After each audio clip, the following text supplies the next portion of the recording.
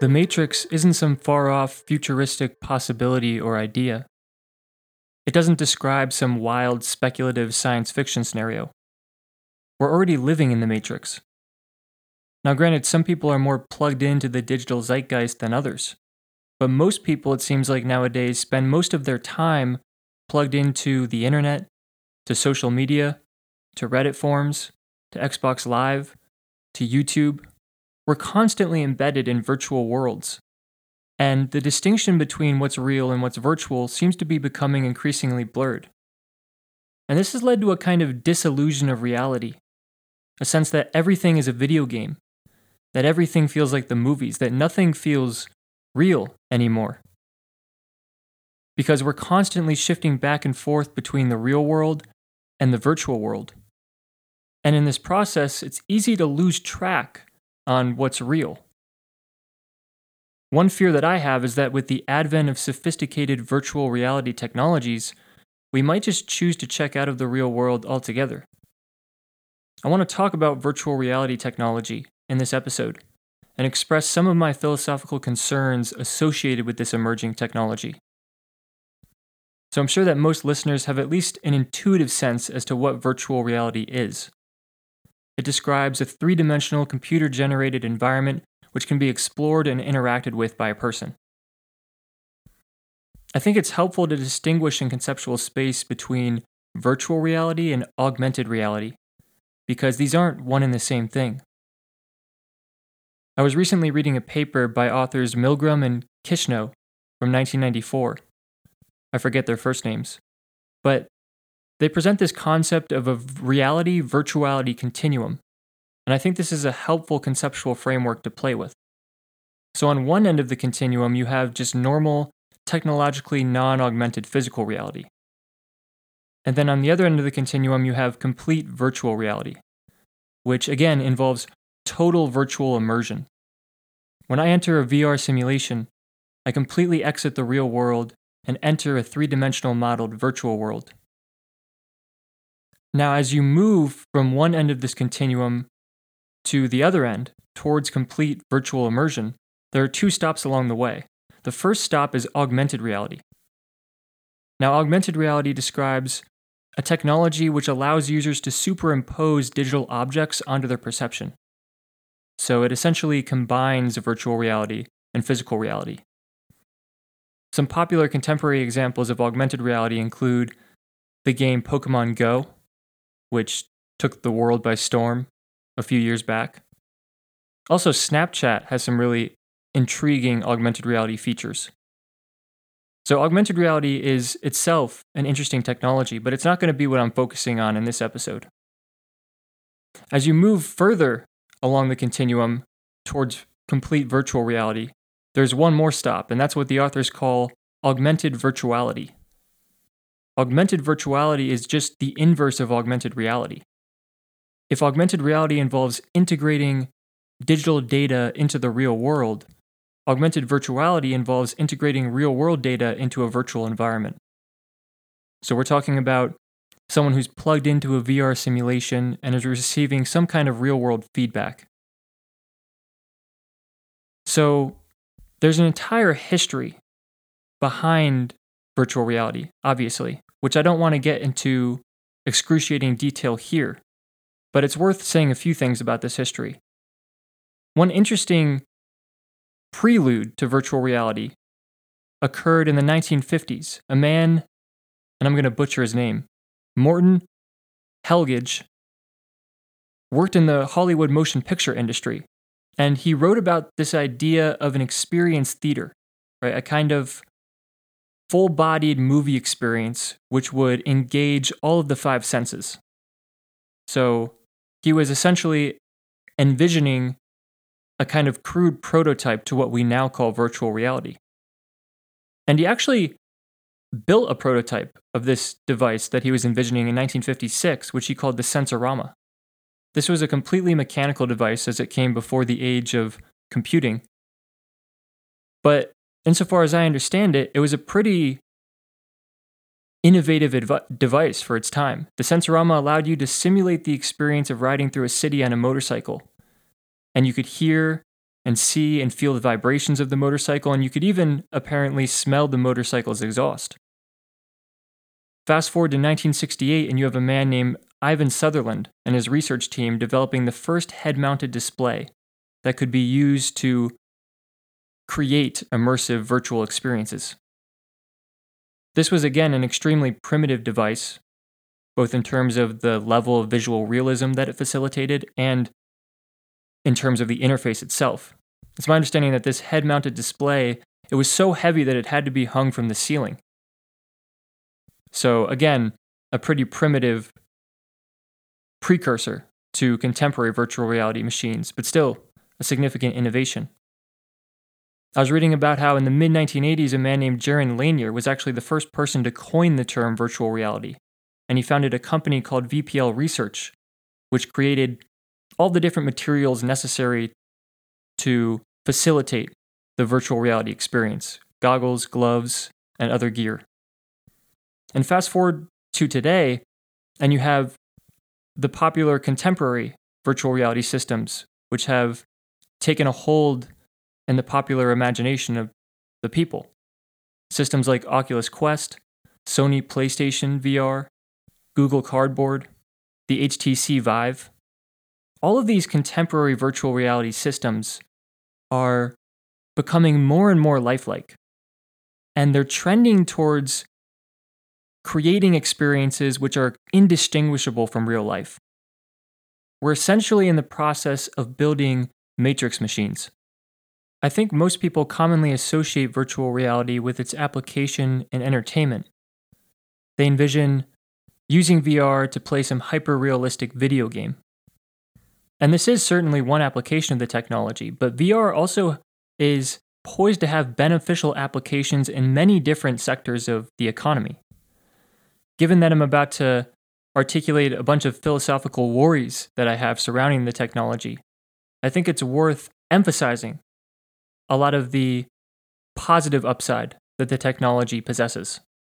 So just to give a few examples, in the field of medicine, virtual reality can allow doctors to practice surgery in a simulated environment with no real-life consequences. They can hone their surgery skills without any possibility of someone getting hurt if something goes wrong. Similarly, in the military and law enforcement training, police officers or military members can use VR to simulate dangerous situations, which allow them to prepare for these dangerous situations in real life. I know that police are already using virtual reality tools from the company Virtra as a training tool for their officers. Also, when you're just talking about education, right? Virtual reality technology allows students to go on virtual field trips and have extremely realistic, immersive educational experiences. I think that education as it's currently constituted involves a lot of rote fact retention. You have students being asked to memorize a bunch of facts from textbooks and then essentially mindlessly regurgitate those facts on tests. And I think that this model of education is largely outdated in the 21st century, in the information age. And I think that virtual reality might play a significant role in our vision for the future of education. Also, really any industry which involves design can benefit immensely from virtual reality technology. For example, in the fashion industry, virtual simulations of store environments can allow retailers to play with different design structures before fully committing to one, or before buying an expensive prototype. And on the fashion point, virtual reality might soon allow people to virtually try on clothes while engaging in online shopping. One of the drawbacks of online shopping, as it currently exists, is that you can't actually try on the clothes that you're interested in buying. You'd have to go to the store for that. But in the future, you might be able to plug into some virtual store environment, which allows you to try on the clothes that you're looking at buying online. So when and if virtual reality shopping becomes a thing, I think that the existence of physical malls will be made completely obsolete. I know that the European retailer ASOS has already invested in virtual reality shopping. So this could be the future of online shopping. Also, if you're just talking about art, virtual reality opens up a whole new realm of artistic possibilities that previously didn't exist for artists and creators. The app Tilt Brush, for example, is a virtual reality app which allows you to paint in virtual worlds. And a few others I'll mention. Real estate. Instead of in-person house tours, you might be able to engage in house tours from the luxury of your own home, just by plugging into a virtual reality space that perfectly simulates the interior of the real-world house that you're looking at buying. I know that the company Matterport is leading the way here on virtual reality in the realm of real estate. Another interesting app that I was looking at is the app called Guided Meditation VR, which is a VR app which promotes mental health and psychological well-being. It allows users to immerse themselves in meditative spaces to help facilitate mindfulness. So if I plug into the app, I might suddenly find myself by a tranquil stream with meditative music playing in the background. And this kind of environment might, again, promote mental health. So those are just a few industries that are poised to be positively impacted by the uptake of virtual reality technology. So I'd be remiss if I didn't mention the coronavirus pandemic and how it figures into this discussion. As you know, the coronavirus pandemic has largely atomized society, and it's made a lot of businesses realize that many real-world interactions that we used to engage in are really inessential from a business perspective. A lot of stuff that we previously did in person, we now realize can be done online. And I think that this general societal realization sparked by the coronavirus pandemic might lead to a greater uptake of virtual reality technology. Perhaps virtual reality is the future of communication, and people will increasingly interact in shared virtual reality spaces as opposed to in person. For example, maybe a business will decide that it doesn't need to spend the money on a real-world office. Instead, it can just have its employees plug into some shared virtual office from the luxury of their homes. And maybe in the long run, physical travel will become less and less common and will gradually be supplanted by virtual travel. I was recently watching an interview with Mark Zuckerberg, and he said something that stood out to me. He said that it's much easier to move around bits than it is to move around atoms in the 21st century. And he used this as a justification for Facebook focusing on developing virtual reality and augmented reality technologies. He was talking about how he wants to create technologies which allow people to feel present to one another despite being physically remote. And obviously, there are already technologies that allow for this, Zoom, for example. But augmented and virtual reality technology would allow people to feel even more present to one another despite being physically remote.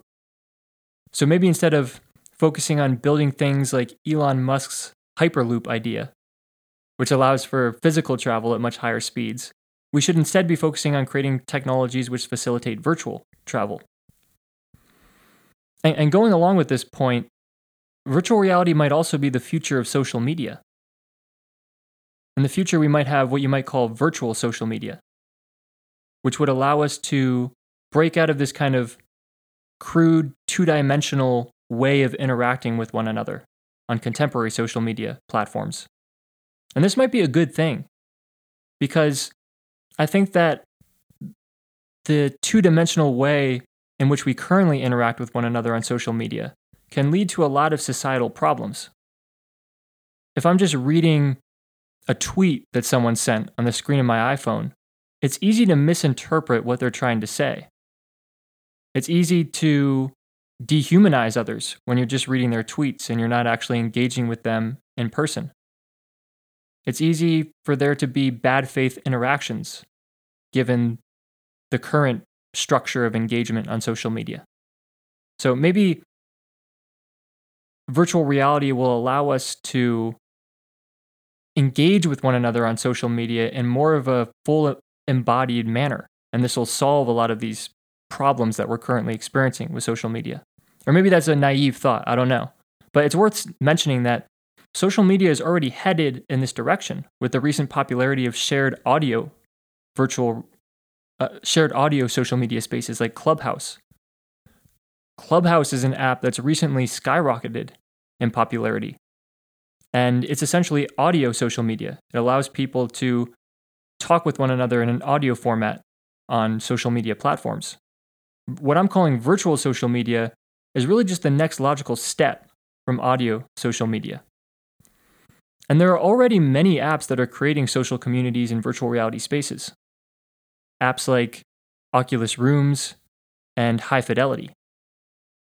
And in these shared virtual reality spaces, you can be embodied as a virtual avatar. So I now want to shift gears and raise some philosophical concerns that I have with virtual reality. One kind of generic concern, which isn't even particular to VR, is hacking. As it is with other technologies, virtual reality is in danger of being hacked. Another kind of simple concern is just what you might call user protection. The fact that we don't want people with VR headsets bumping into walls in the physical world. A more serious concern can be encapsulated by what you might call desensitization. The idea that the hyper-realistic experiences that virtual reality facilitates might desensitize people to certain real-world experiences that they shouldn't be desensitized to. So this desensitization concern is already talked about in society as it relates to other things. For example, people will talk about how pornography and violent video games can desensitize people. If you're constantly watching pornography, you might become sexually desensitized. Or if you're constantly playing violent video games, you might become desensitized to real-world violence. And I have to say, I do think that this desensitization concern is a pressing issue in society already. But particularly as it relates to social media, right? So just put the pornography, violent video game aspect of it aside and just think about social media. Social media and the online attention economy select for the most sensationalistic content. Content that provokes outrage or other emotions, that's always the content that goes viral. If something horrific happens on the other side of the world and someone videos it, that video might just appear in my timeline whether I want it to or not. So, given that people are perpetually plugged into the digital zeitgeist, they're constantly bombarded by sensationalistic news stories. And I think that this has desensitized people in a profound way. It's almost as if people have seen everything in the social media age, in the internet age, that nothing shocks them anymore. Nothing is shocking. And that's not necessarily a good thing. There are some things that should be shocking to people. You shouldn't fail to be shocked by another school shooting when and if it happens. But in a world where school shootings are becoming more and more prominent, people become desensitized to the genuinely shocking nature of these events, and that's not necessarily a healthy psychological state to be in. So I do think that this is a problem. And there's also a sense in which people are living their entire lives on social media that they forget or they lose track on what's real. Right? They're constantly documenting their own lives and living in a kind of self-manufactured Truman Show, where in their own minds, they're the protagonists in some movie, they're the main character in some video game, and along the way, they increasingly don't live in the real world, or they increasingly fail to see the real world as real. I think that so-called LARPing, live-action role-playing, has become more and more prominent in society, right? Where people are behaving in ways in the real world which suggest that they don't realize that what they're doing is real. And I don't think this is a small point. Life isn't a video game where you can just reboot the game and start over from your last save point. Life doesn't work like that. And for the generation that's grown up on social media and that has lived in these fictional and virtual worlds for practically their entire life, it's easy to forget that the real world has real consequences to it. So I do think that for all of these reasons, this kind of desensitization worry is already, again, a pressing worry. And I do think that virtual reality threatens to exacerbate the worry by allowing for hyper-realistic experiences. So that's one issue. Another issue or concern that I have with virtual reality relates to post-traumatic stress disorder. In a lot of ways, this is the flip side of the desensitization concern that I was just articulating. VR experiences can be so lifelike and intense that they can trigger real PTSD within users. So that's definitely an issue. And related to this issue is the possibility of using virtual reality as a torture device. So there's a whole discussion to be had about the ethics of torture, generally speaking. And I don't really want to have that discussion here. People will concoct some scenario where there's a bomb in the middle of a city that's about to be detonated, and they've captured the terrorist that knows where the bomb is. And the question arises, is it morally okay to torture this terrorist if there's a possibility that the terrorist will disclose the relevant information and allow us to save millions of lives? Is torture ever okay, even in a situation like that? So that's a discussion, but the question that I pose here is, regardless of how you feel about the ethics of torture generally speaking, do you think that using VR as a torture device is ethically better, ethically worse, or ethically on par with physical torture? In a lot of ways, I think that virtual reality as a torture device might be ethically worse, because virtual reality technology opens up possibilities for suffering that don't exist in the real world. Imagine that I'm in some virtual reality simulation, I'm embodied as a virtual avatar of some sort, and the creator of the simulation chooses to cut off my arm, and I experience the pain as if my arm is being cut off, even though in the real world my arm's completely intact. And then the creator of the simulation chooses to re-simulate my arm and then cut it off again, and then re-simulate it and cut it off again. Right? So you can see how this kind of suffering is just not possible in the real world. If you've seen the show Black Mirror, Black Mirror has a bunch of different episodes which explore the possibility of using VR as a kind of torture device.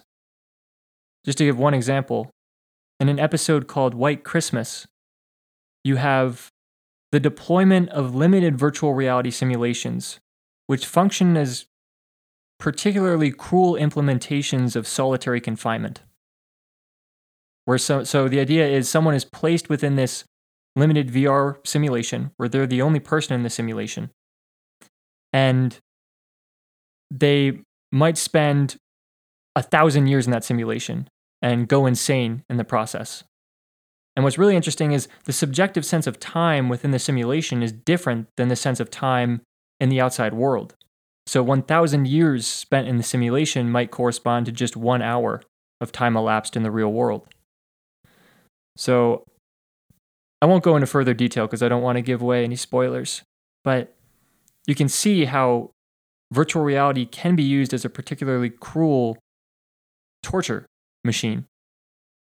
And related to this is the possibility of what you might call virtual crimes. So go back to the idea of virtual social media, where people are interacting with one another in a shared virtual space, and they're embodied via some kind of virtual avatar. And now suppose that someone comes up to me and then stabs my virtual avatar, and I experience the pain of being stabbed, even though in the real world, again, I'm physically completely intact. How do we handle virtual crimes of this sort? What should the legal punishment be for a virtual crime of that sort? It's a bit tricky because even though I can mentally experience the pain of actually being hurt, I'm not seriously hurt in the real world because as soon as I unplug from the simulation, my physical body is completely fine. So there's a whole issue of virtual crimes that might merit more discussion when and if virtual reality becomes more mainstream. And this issue of virtual crimes is complicated by the fact that our moral intuitions arguably break down in the context of virtual environments. So to demonstrate what I mean, it's worth saying a few words about a paper called The Gamer's Dilemma by the philosopher Morgan Luck. In this paper, Luck is talking about what you might call weak virtual crimes. A weak virtual crime is a crime committed in a virtual environment where the victim of the crime is not a conscious agent. So, weak virtual crimes would include any crimes that are committed within the context of contemporary video games. If I'm playing Grand Theft Auto and I just decide to go on a shooting rampage or just to plow over a bunch of civilians on the sidewalk with my car, those would be weak virtual crimes because the characters that I'm killing in the game aren't actually conscious, right? They're just non-conscious characters.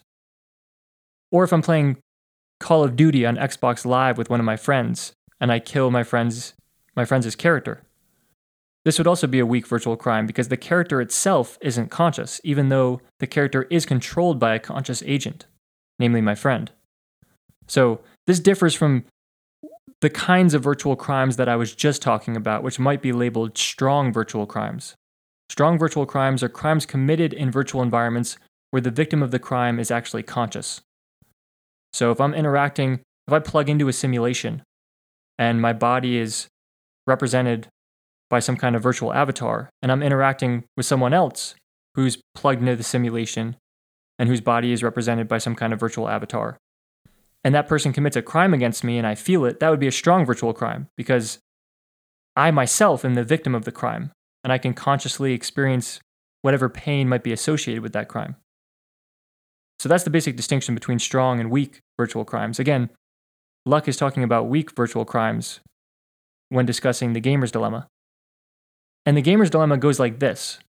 On the one hand, virtual murder seems morally permissible. But on the other hand, virtual pedophilia seems morally impermissible. And it's not clear what the moral difference is between these two cases because in neither case is there any actual harm done to real people. So again, virtual murder here just means any murder that's committed within the context of a contemporary video game, where you're killing someone that's not actually conscious, that doesn't actually feel any pain or anything like that. And virtual pedophilia is the same thing. We're talking about committing an act of pedophilia against some character within a virtual environment which is represented as a child. But no actual child is being harmed in the kinds of virtual pedophilia cases that Luck is describing. Right? It's just a representation of the act of pedophilia that is transpiring in a virtual environment. And the issue, again, is many video games will include virtual murder, and that seems completely accepted from a societal standpoint. But if there were a video game that featured some kind of representation of virtual pedophilia, that would be universally condemned, and rightfully so.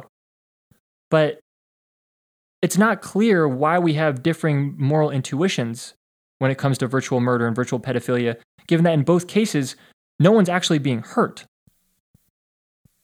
And in the real world, when you're talking about real world murder and real world pedophilia, every morally sane person regards these acts as moral atrocities, and rightfully so. But suddenly, when these acts now take place within virtual environments, our moral intuitions seem to break down, where we find one of the acts acceptable and another of the acts not acceptable. So in order to respond to this dilemma, you need to present some argument for why there is a moral distinction between virtual murder and virtual pedophilia. Or in the absence of providing that argument, you need to deny that there's any moral distinction between the two.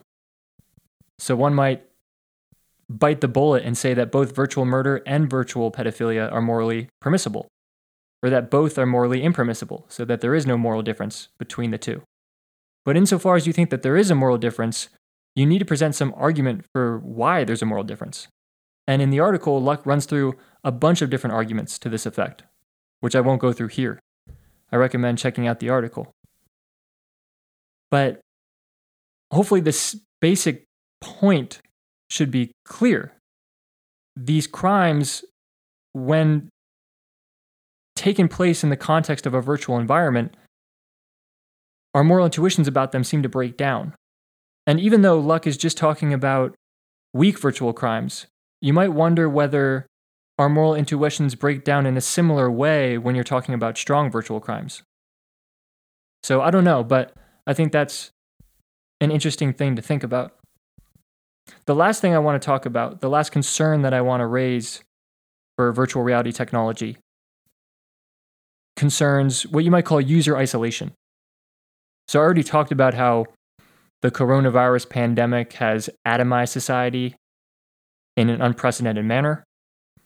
With the advent of virtual reality machines, which are increasingly lifelike, people might just choose to spend all of their time in these machines as opposed to in the real world interacting with other people in society. So you can imagine a kind of dystopian future where people don't really interact with one another in shared social spaces whatsoever, but everyone is just indulging in their wildest fantasies in their own personal matrix machines, sitting inside their home.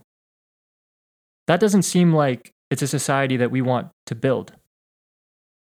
There's one thought experiment which speaks to this concern that I have here concerning user isolation. It's what's called the experience machine thought experiment. This is a thought experiment that was originally promulgated by the philosopher Robert Nozick, and I think that it's aged incredibly well with the advent of virtual reality technology.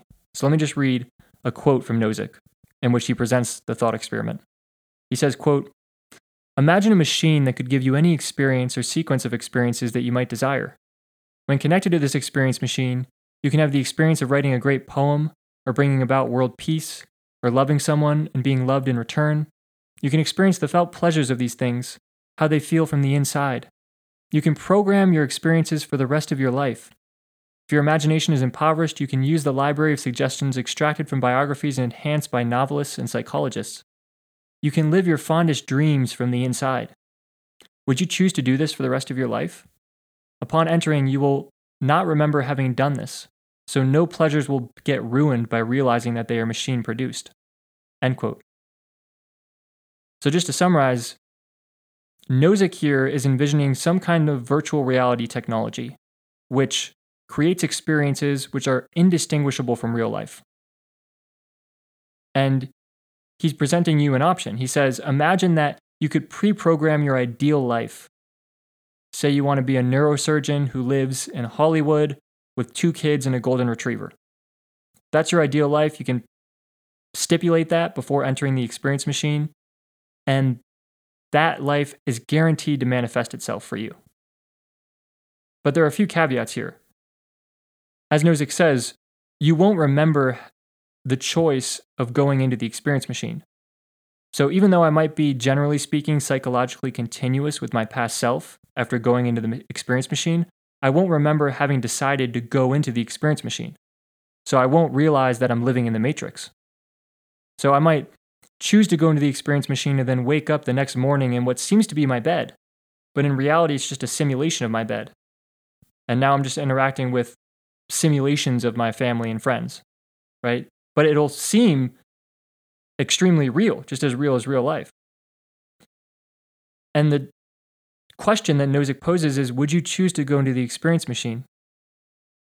And he does say that it's a binary choice, right? You can't choose to spend 100 years in the experience machine and then unplug and resume your life in the real world. No, either you choose to carry on with your life in the real world, or you choose to spend the rest of your life in the experience machine with no possibility of returning to reality. That's the choice. So it's not like that Rick and Morty episode where you can just plug into a VR simulation, live an entire life in that simulation, and then come out and resume your life. Right? That's not the option. That's not an option for you in this scenario. So Nozick originally formulates this thought experiment as an argument against philosophical hedonism. Philosophical hedonism is a position which says that the best life is the life that involves maximizing pleasure and minimizing pain. According to the philosophical hedonists, you should try to spend your life accumulating as much raw pleasure as you can while minimizing the overall suffering in your life. That's the most valuable thing in life, pleasure in the absence of pain.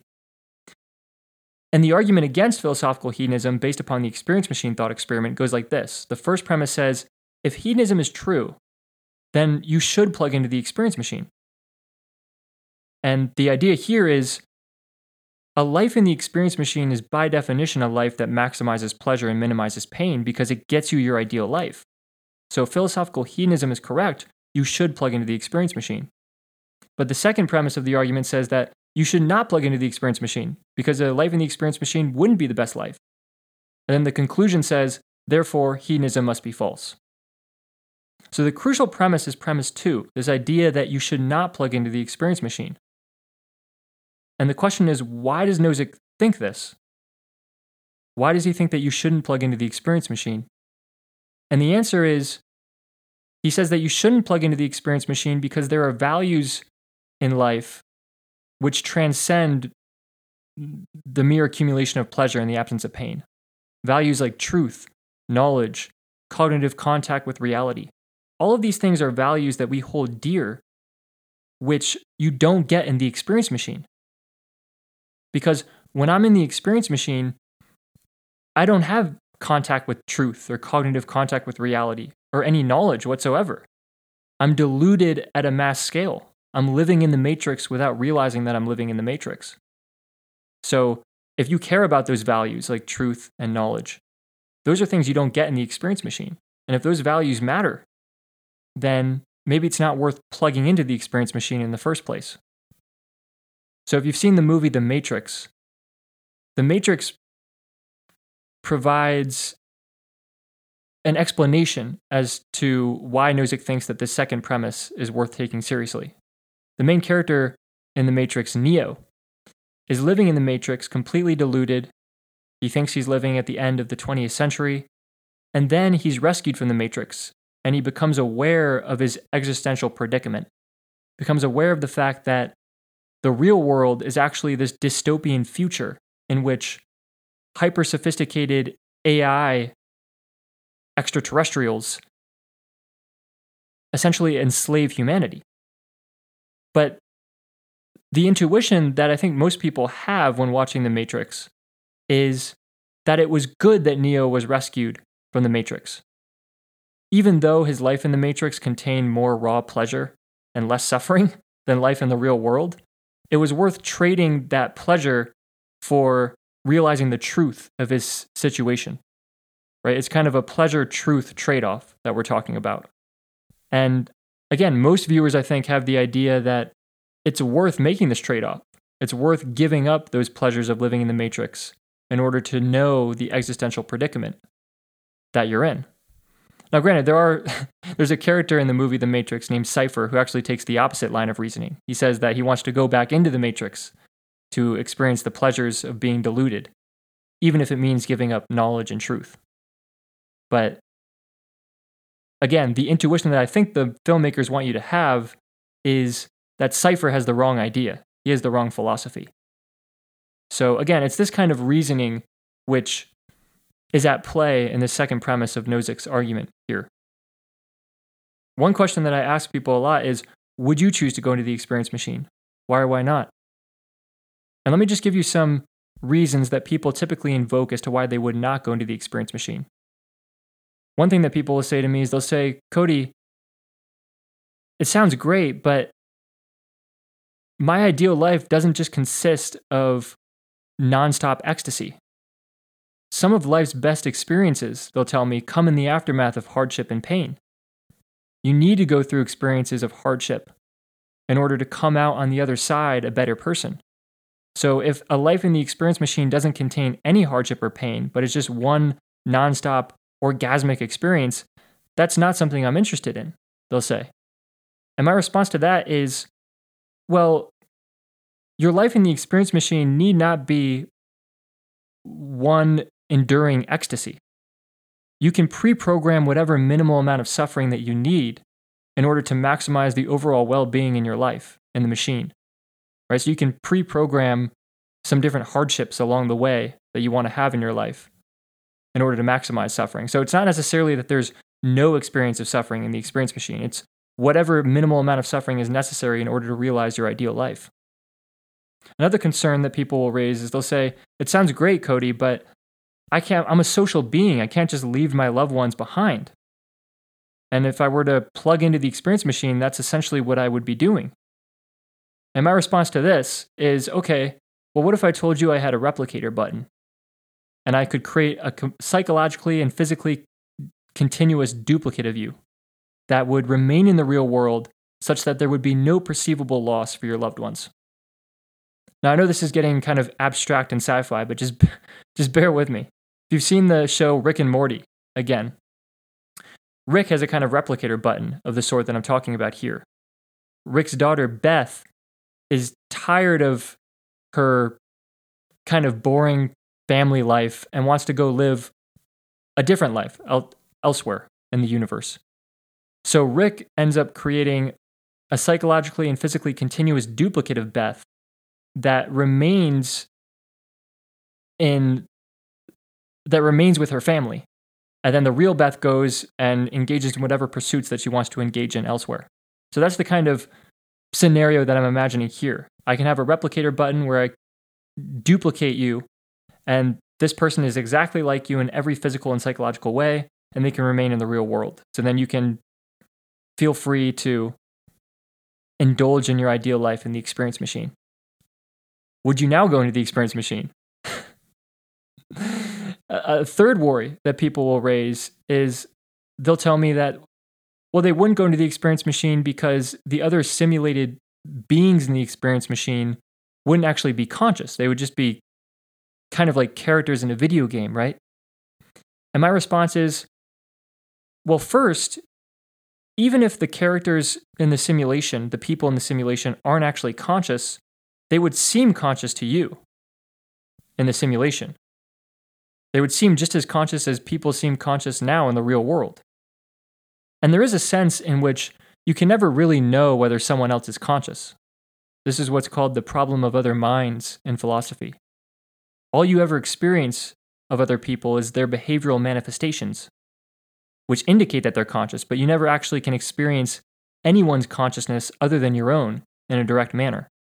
So you don't really know whether anyone is actually conscious in the real world. So even if people aren't conscious in the experience machine, it would be phenomenologically the same from your perspective. They would seem just as conscious as people do in the real world. So that's one point. But the other point is, it might be that the people in the experience machine are genuinely conscious.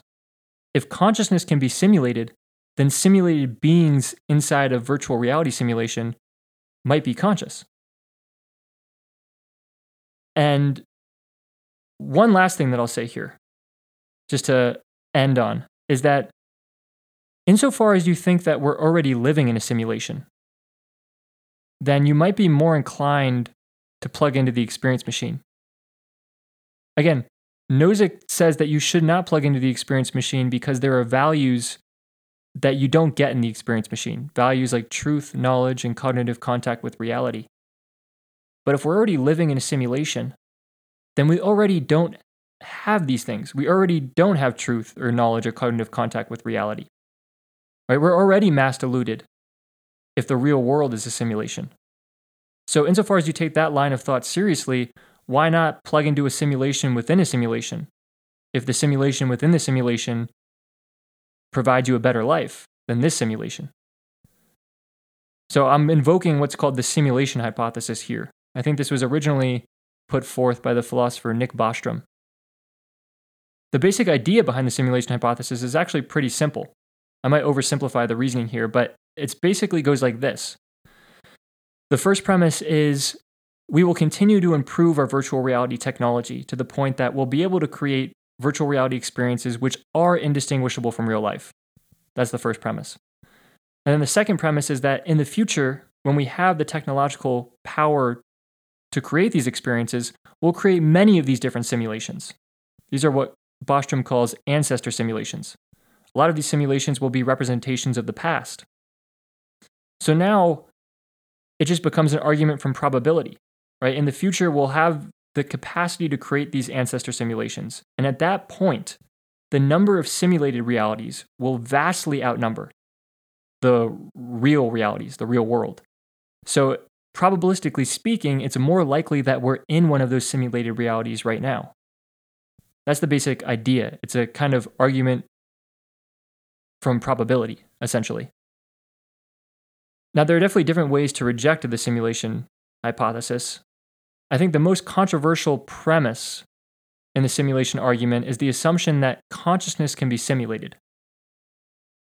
Right? If we're in a simulation right now, then it must be the case that consciousness can be simulated because I know via first-person introspection that I'm conscious.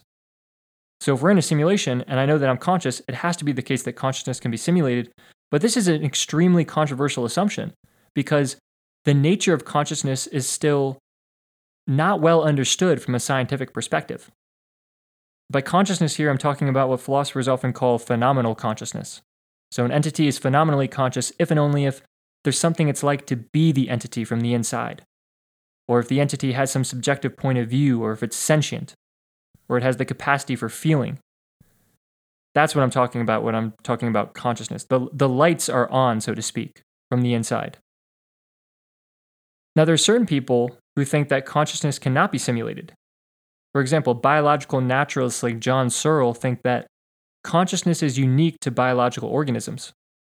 But then there are other theorists who go by the name of functionalists or sometimes computationalists who will argue that consciousness can be simulated. They'll say that consciousness is kind of like a software program.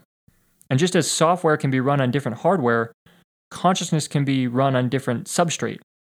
And it doesn't really matter what the substrate is made of. It doesn't matter if you're talking about silicon substrate of some kind of AI or virtual reality simulation, or it doesn't matter if you're talking about carbon substrate of a biological organism. As long as you have the right functional structure, according to these functionalists, then you get consciousness. Right? So it's the function as opposed to the substrate that matters, according to them. And if they're right, and if consciousness can be simulated, then the simulation hypothesis becomes that much more credible. And if the simulation hypothesis is true, then again, you might question whether you shouldn't plug into the experience machine, given that we're already living in a simulation. So again, I know I'm getting pretty abstract and sci-fi here, but I do think it's worth thinking about the experience machine, thought experiment, and the possibility that people will just choose to indulge in virtual worlds if they find those worlds more attractive than real life. So I think I'll end it there. Thanks for listening, and stay tuned.